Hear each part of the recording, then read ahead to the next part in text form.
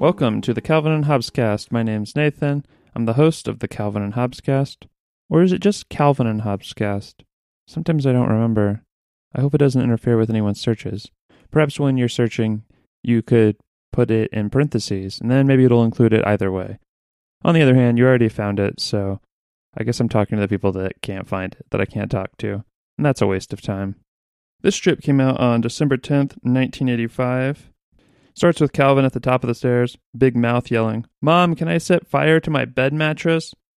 You hear a small voice, "No, Calvin." "Can I ride my tricycle on the roof?" "No, Calvin." Then he approaches her as she's sitting at the table with a cup of coffee, looking skeptical. "Then can I have a cookie?" Calvin asks. "No, Calvin," says his mom, taking a sip. Calvin walks away, thinking, she's on to me. This is the first time that we've seen the thought bubble in a while. We see a lot of speech bubbles. Sometimes there is no bubble. But, you know, when you think, it's to yourself. And it's more like a cloud. There's little circles, and not so much the direct line coming down to your mouth.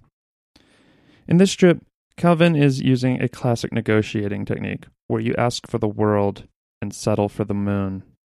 This is something I'll do a lot at my job, where I work. It's a certain fast food place, and I don't want to say the name, but the icon is a young girl with red hair. When a customer approaches, I'll say, "Hello, sir, madam. Would you like to try our new gigantic combo with the grilled chicken sandwich? Or how about one of our full-size salads?"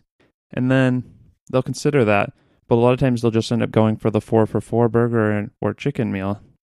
And everybody wins. They've saved a little money. Wendy's gets some money anyway because they still ordered something, and I get to continue to make minimum wage, which is a win for me. Calvin's mom, like Calvin's dad, doesn't wear the same clothes each day either, which I appreciate. She doesn't have a superhero-style closet full of the same outfit. Right now she's wearing a collared shirt and looks like a knitted vest. Calvin's wearing the same clothes, though. When kids are that age, you should just buy them a lot of the same clothes, because they won't really care, will they? They're not old enough to be teased mercilessly for that, are they? I'm not sure. I don't remember what age that started. Another takeaway from this comic strip is that Calvin's always scheming, but his mom is no sucker. She's on to him. She's always on to him. Also, Calvin's mother is reading the newspaper. If you don't know what a newspaper is, they were essentially like paper iPads that people would read instead of their phones or tablets. In fact, you can still find them in many grocery stores. So I don't know why you don't know what a newspaper is. It's not that hard to figure out. I know that's kind of similar to what I said last week, months ago now. One thing about this podcast is I'm going to say the same things or similar things. And there's a really good reason for that. The episodes are recorded far enough apart that I'm not going to go back and listen to every single episode before. If you notice that I've repeated something, feel free to point it out, but it will not be corrected. I'll probably make the same point multiple times. But that's okay. It's so that you can jump in whenever, just like a newspaper comic strip. You don't need to go back to the beginning of time to read every newspaper comic strip, or even the beginning of that comic strip. You just pick it up every day. You hear a little something. Sometimes it's a little repetitive. Hey, look, Garfield still likes lasagna.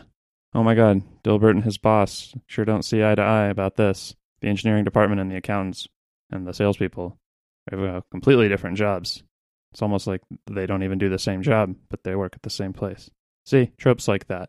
You repeat them, I'll repeat them. I think that sounded a little bit defensive. Really, I just wanted to say thank you for listening to Calvin and Hobbes Cast. Calvin and Hobbes Cast will return. But I was going to make a promise about when. Same bat channel type thing? Same bat time? No, I don't know. It will be back, though. I've already recorded ones that are going to come out in the future, but I can't post them until this one's recorded, right? No, the next one, too. Got to finish this week out. Thanks for listening. My name's Nathan. This is the Calvin and Hobbes Cast. Yukon Ho. The excerpts used in this podcast are from The Complete Calvin and Hobbes, published by Andrews McNeil, LLC, copyright 2005 by Bo Watterson, all rights reserved. No infringement is intended. The clips are being used for the purposes of commentary and review.